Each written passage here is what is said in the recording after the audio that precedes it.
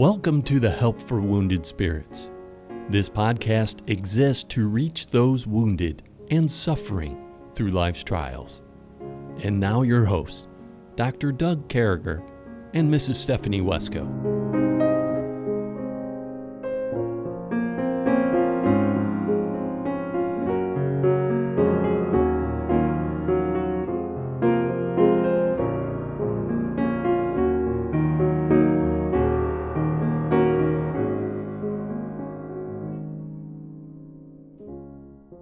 Great to be back with you, folks. We are certainly honored to come across your airwaves and to spend this time with you, to have this community. And with me, as always, is my friend, my co-host, Stephanie Wesco. So, Stephanie, catch us up. What is new in your world?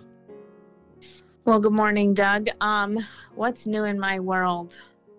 Not much. Just life. The snow, I'm honestly very thankful that we're getting snow. I'm thankful we're getting another snowstorm, and that sounds kind of crazy. But with snow comes nutrients for the soil, and it's good for the grass. It makes the spring better, and it cuts down on the bug population. I'm hoping it kills some ticks off. So yeah, that's about where I am in life. I'm hoping it kills some of these snakes around here, praise God. We had some snow. It was snowing in Greenville last night. It didn't quite reach up here, but it was just flurrying. I mean, nothing stuck. And so you got a new dog. So you got backyard dog, and then you got a new dog. So tell us about new dog. Well, new dog is he is just the most adorable puppy ever. I actually bought him for Stephanie. In particular, her birthday was Christmas Day, and she had been begging for a little puppy for quite some time. And so I'll have to put a picture of him out on Wounded Spirits, on Help for Wounded Spirits, but he is the most sweet-tempered. He's just this cuddly puppy. So, I mean, he loves to be held. The kids carry him around like a baby doll. They literally, he'll eat out of your hand. He does tricks. It's been awesome. He's like the baby in the family now. Wow. Well, congratulations on that. So we transfer from that, or we transition out of that to our segment, You Might Be a Knucklehead If. So it's your turn today, Stephanie. You might be a knucklehead if, and I just want to point out yesterday's knucklehead, the guy without the muffler just went by and did a burnout in front of my house. But anyway, you might be a knucklehead if. Well, Doug, you might be a knucklehead if you have a good paying job and you don't show up for work. Yeah. What's that all about? That definitely makes you a knucklehead. Pathetic. It's pathetic when you try to find other people to take, like, you want to keep your job, keep getting the paycheck, but you come up with all these reasons why you can't show up at work, and you end up having to get fired. I mean, you're a knucklehead. Yeah, that is true. Yeah, that definitely makes you a knucklehead. Well, and I think if you have any job at all and you don't show up for work, you're a knucklehead, because I think you should quit, give notice or something. And, if somebody's paying us and we've been hired, I think we have a responsibility in some way to that. And that'll fall right together with our first verse here today, 13:6. But anyway, Stephanie, so knowing that, what do we say or not say to somebody with PTSD? Well, I'm going to go with what you would say to someone with PTSD. Recently, one of my uncles, who I love dearly, took me out for breakfast, and we just had a really sweet time. But he asked me some personal questions that I'm not going to give on this podcast. But I trust him. I know him. I love him. I know he has my best interest at heart. And he asked me some personal questions, all positive. And so we talked about those things. And, when it was all said and done, he looked at me and he said, Stephanie's like, it's been 3 years and I want you to be happy. I want you to get to be happy again. And that meant so much to me, because very few have first of all, breached that subject with me and then been positive about it and not been like, oh, you just need to be content.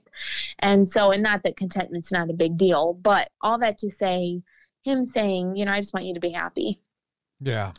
That meant so much to me, because yes, serving the Lord, all of that does bring joy to someone who has PTSD, who's been through loss or whatever. But to have someone say to you that's what they want for you, that's huge. That's really, it meant a lot to me, and it made my entire year so far. And so be that person. If you have a friend who's been through a loss or has been through trauma, first of all, take them out for coffee and breakfast, because that was a wonderful way to start the whole conversation. But then be there and say, I want you to be happy. I mean, that's huge. That's showing love. And people need that today. And just telling people what you want from them and for them. And I think that's a pretty wonderful thing. And Stephanie has some pretty great uncles. She's got one who's a knucklehead, but the rest of them are good. So praise God for that.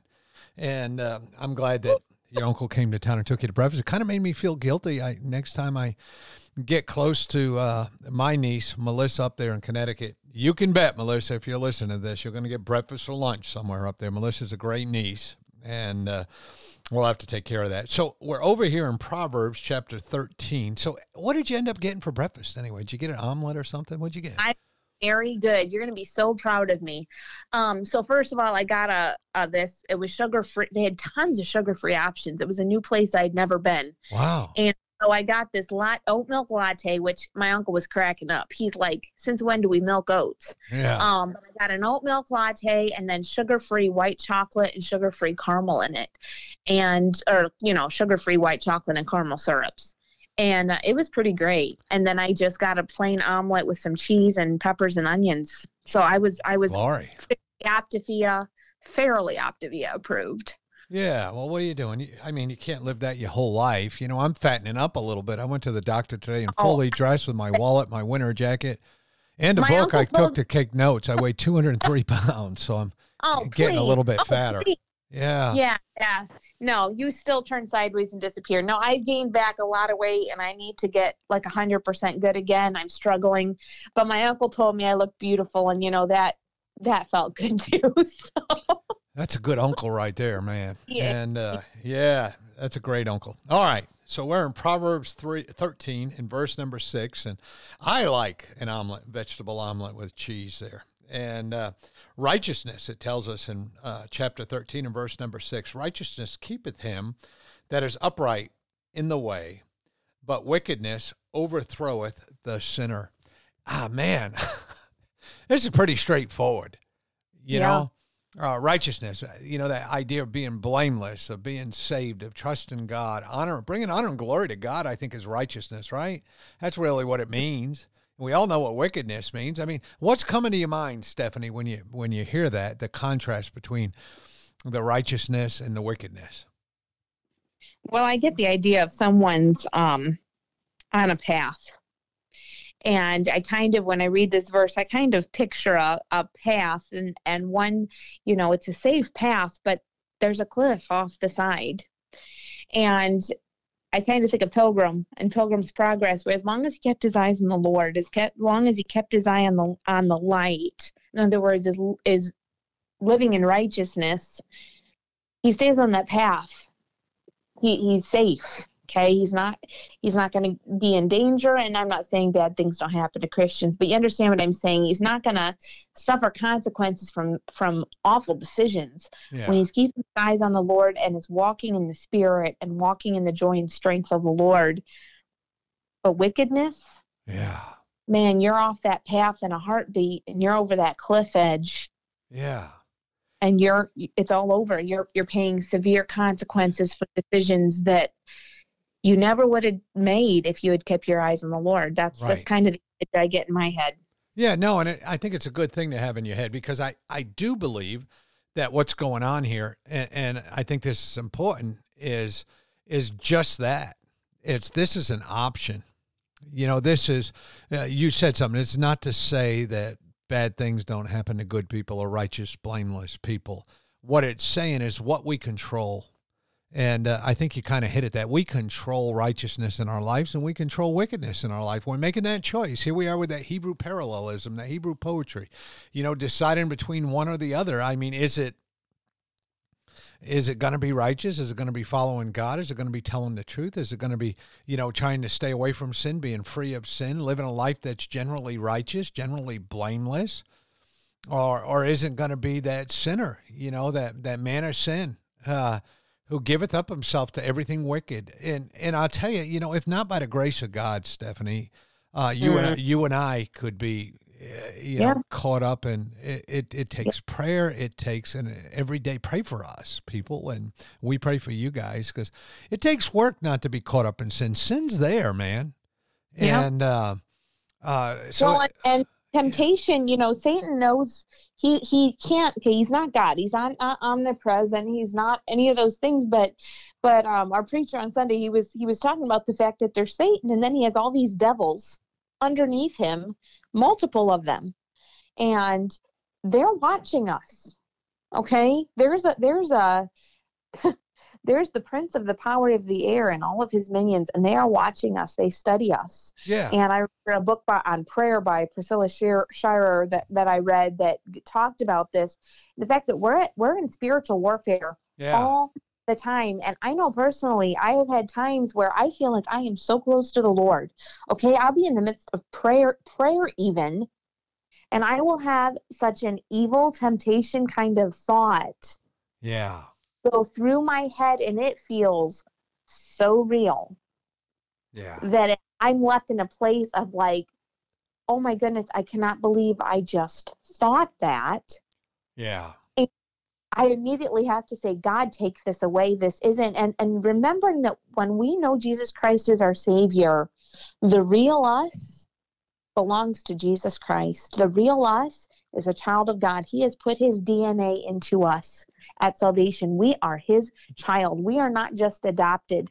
We are heirs together of the grace of life. We are seated with Christ in heavenly places. And so when those temptations come where Satan tries to take us and throw us off that path of righteousness and get us to make a decision or to go down a thought path that will mess us up, that will cause us to stumble, that will cause us to maybe go over a cliff edge, do something extreme, to remember that that's not the real you. Those temptations are coming from your enemy. Yeah. And that's where that whole way of escape comes into play. And that's, again, why we have to spend time with Jesus, why we have to be renewing our minds through his word, through meditation, through scripture memory, because that's our way of escape, is the fact that his word is a lamp to our feet and a light to our path. And if we have lit our path, if we are lighting our path every single day with God's word, with his lanterns, with his lamps,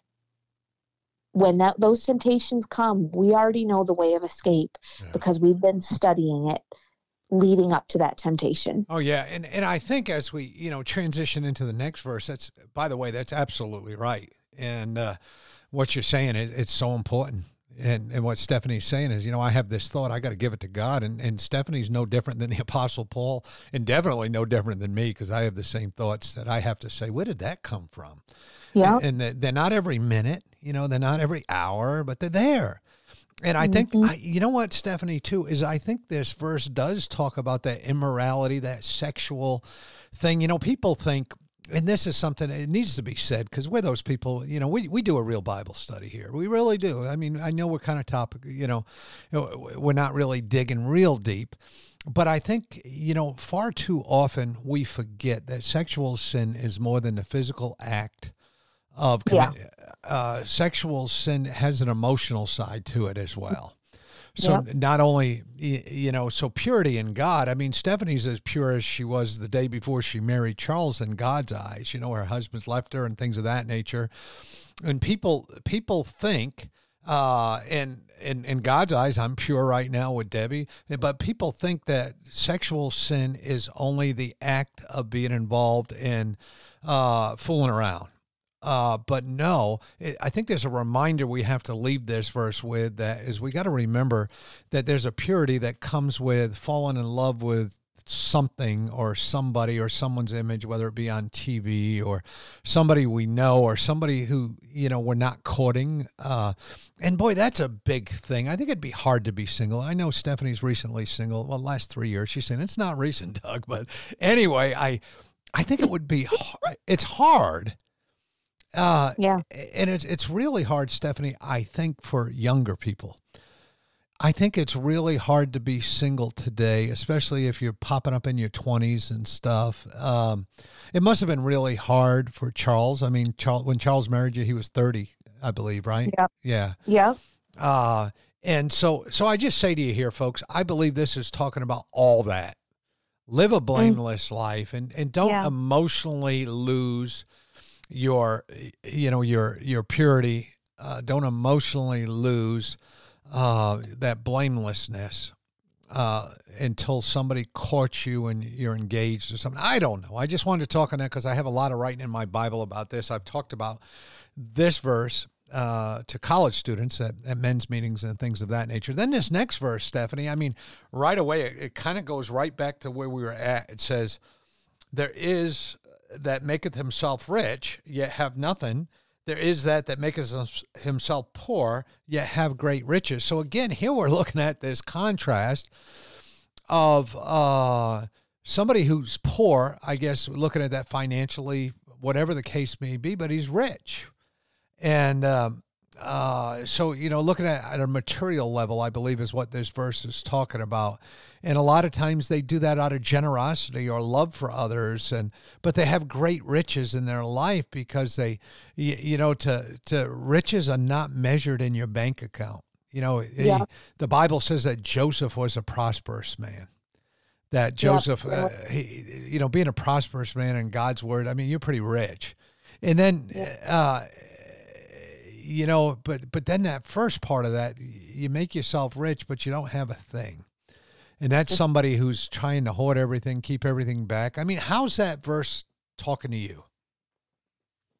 Well, this felt like our reality. I remember when we were preparing for Cameroon, and he would just kind of chuckle because it was like, wow, we've never been this poor. Wow. And but you know what? Looking back, I wouldn't trade anything. Yeah. We were talking last night about some Bible teaching materials and things that we had bought, stuff I had poured hours into to take to Cameroon to use with teaching kids and stuff. And of course, it all got left there. And we were talking about it last night, and it reminded me of the fact, and it cost us a lot of money. It cost a lot, those dollar bills that we put in the bank. That's what it had cost us. But you know what? It was worth it. And you can have all the money in the world. You can have all the money you want in the bank and still be empty. And the only thing you have to live for is to put another dollar in the bank. The only thing you have to live for is to brag that, you have more money than the person next to you. But you know what? You can have little money in the bank. You can have little of this world's good and be so rich when it comes to what's important in life. And I think you're exactly right. I know for a fact from watching, and my kids, they know this for a fact, some of the wealthiest people that we know / were related to were some of the stingiest people we knew. Whether it came to holidays or birthdays, it honestly, my kids laugh about it now because it was embarrassing. And some of the poorest people we know are the ones that have shown my children Jesus the most. And you can be proud whether you're rich or poor when it comes to money in the bank. Yeah. But just overall, we know so many people that the world would label as poor. They would label them as, having no use for them because they really don't have anything to give the world. But those people are laying up more treasures in heaven than those rich people could shake a stick at. Yeah. And making a difference in more lives, and being a missionary doesn't bring in tons of money. Yeah. From a human perspective. I'm not complaining. The Lord meets our needs above and beyond. I have no complaints. I'm just saying there's a lot wealthier occupations, but I wouldn't trade No. I wouldn't trade getting to send gift packages to people or give out music CDs or books. Yeah, I mean, it doesn't do much to help the profit end of things, but that's okay. If it's helping people and encouraging them and making their day brighter, that's what it's all about. Yeah. And I got to say, folks, I've dealt with this as a little bit of a conundrum here because, before I did any Bible school or anything like that, I had business degrees and years of experience in managing, vast budgets. I mean, I had millions of dollars in bonuses, 90 million I managed or something like that in the Army. I had, contractors, a $19 million contract that I managed, all those different things in the Army. And I say all that to say this, I'm not a great guy. I don't have a lot going for me, but I could turn around and get a job that would pay, 5 or 6 times what I'm making now. But then again, how's that song go? You can have all these things of the world. Just give me Jesus. You know the song I'm talking about? Give me Jesus. I don't know. Stephanie, that might be one of those songs that's right on the edge of whether or not you'd listen to it. But you know the song I'm talking about, right? Mm-hmm. I think so. Yeah, just give me Jesus. And so I think, folks, as we look at this today and what we walk away from is a couple things. I mean, righteousness, again, it's that idea of being blameless and wickedness. You just don't wake up. I think, Stephanie, a big part of that first verse we covered, you just don't wake up and start being wicked. It's a choice. You start going down that road a little bit. You start thinking the wrong things, doing the wrong things. And before you know it. So it's so important that you keep a blameless heart the best you can. Remember from an immorality side too, that, that it's just not a physical thing. It's also an emotional thing, especially you folks out there who are in a position where that might happen, especially when I was young. My heart was abuzz all the time, I guess. And then in verse number 7 here, Stephanie, as we were looking at that, again, talking about making yourself rich, but having nothing from a materialistic perspective is a pretty wonderful thing when you're giving it away, when you're, like you said, we're on missions. We don't have anything. We're kind of laughing about it. And that's pretty cool. And right in the middle of all that craziness, having nothing, here comes old Emmeline. And then at the end here, and the one who makes himself poor yet has great riches. So, folks, I think that's what this is all about. Look at these things and remember, keep that blameless, righteous heart. Make that something, righteousness in your life. Make that something you work at. We have to. I have to. Pray for Stephanie and I. We have to, just like everybody else. And then there in verse number 7, I think that we need to understand what rich and poor is to God. Joseph was a prosperous man. And we're not saying you shouldn't have a savings account. You shouldn't try to pay your house or your car off. And thank God, by God's wonderful grace, my car and house is paid off, and thankfully Stephanie's in a situation. I don't think if she didn't have good insurance and you folks help, I mean, you guys have, it's just a great blessing in our life. So there's nothing wrong with any of that, but to remember that richness is not measured in your bank account. That richness is not measured in your, bonds and stocks and things of that nature. Listen, we love you folks. Please pray for us. We'll pray for you. If we can do anything to help you, go on out there to Help for Wounded Spirits Facebook page. Drop us a note. We'll make sure we get a hold of you. We sure do love you. Have a great day. Thanks.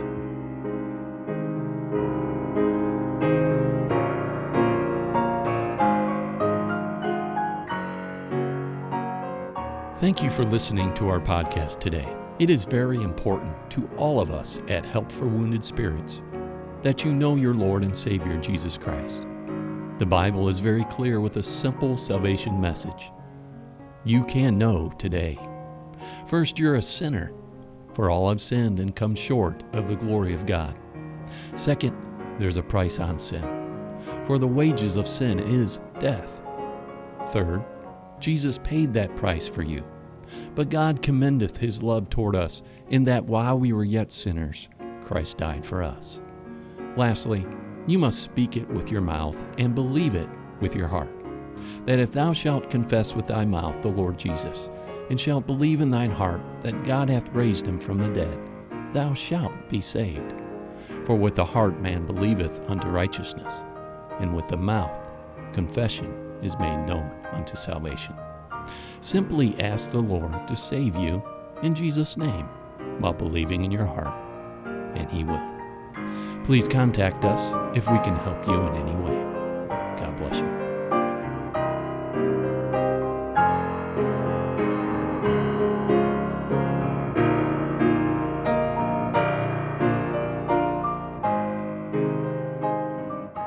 Doug and Stephanie, thank you for listening today. We hope this podcast has been a blessing in your life. For helpful resources, more information, or to donate to help this vital ministry, visit us at woundedspirits.com.